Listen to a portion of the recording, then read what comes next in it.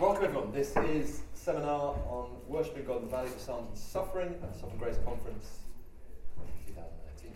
My name's Matt Searles. Great to be here. You'll see, hopefully you've all got a handout. I'm a kind of maximalist when it comes to handouts. Some people like that, some people don't. Feel free to ignore it. What I'd rather is for people who want to capture lots of things, I've tried to put lots of things you might want to write on the handout, so you can kind of listen. So in one sense it's there, so if you want to, you can ignore it, knowing that some of the references and the quotes are on the handout. So up to you, if you're not that kind of person who likes papers, writing, totally fine. But hopefully it means you can sort of engage, and that's what we really like to do, is engage together. Briefly, who I am, well, I say it past, I used to be a more regular church pastor in London. Now I work up in Oxford for the South Central Gospel Partnership, where my role is working across a number of churches doing training, particularly the South Central Ministry Training Course, but other trying to resource churches in the area and training things.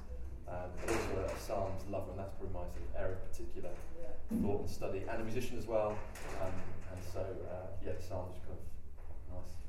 Many of those things coincide. In a moment I'll pray, but just sort of aware, a topic like this, the Psalms and Suffering, we've got an hour or so, a bit more than that, which is, there are some subjects that Christians don't want to even try in a short period of time, because you're aware there'll be so much that should be said that can't be said, and certain things that can't be said quickly. And so I'm aware different people in the room will be engaging at this at different levels. From that, I've always enjoyed the Psalms. It'd be interesting to hear that kind of perspective from people perhaps walking with friends maybe who are particularly struggling, to some people who things might be very raw right now. Of course, I don't know where people are coming from. So I just want to sort of acknowledge that, and in one sense dial down expectations of what we're trying to do. I hope we see riches in God's word of how we can engage with him.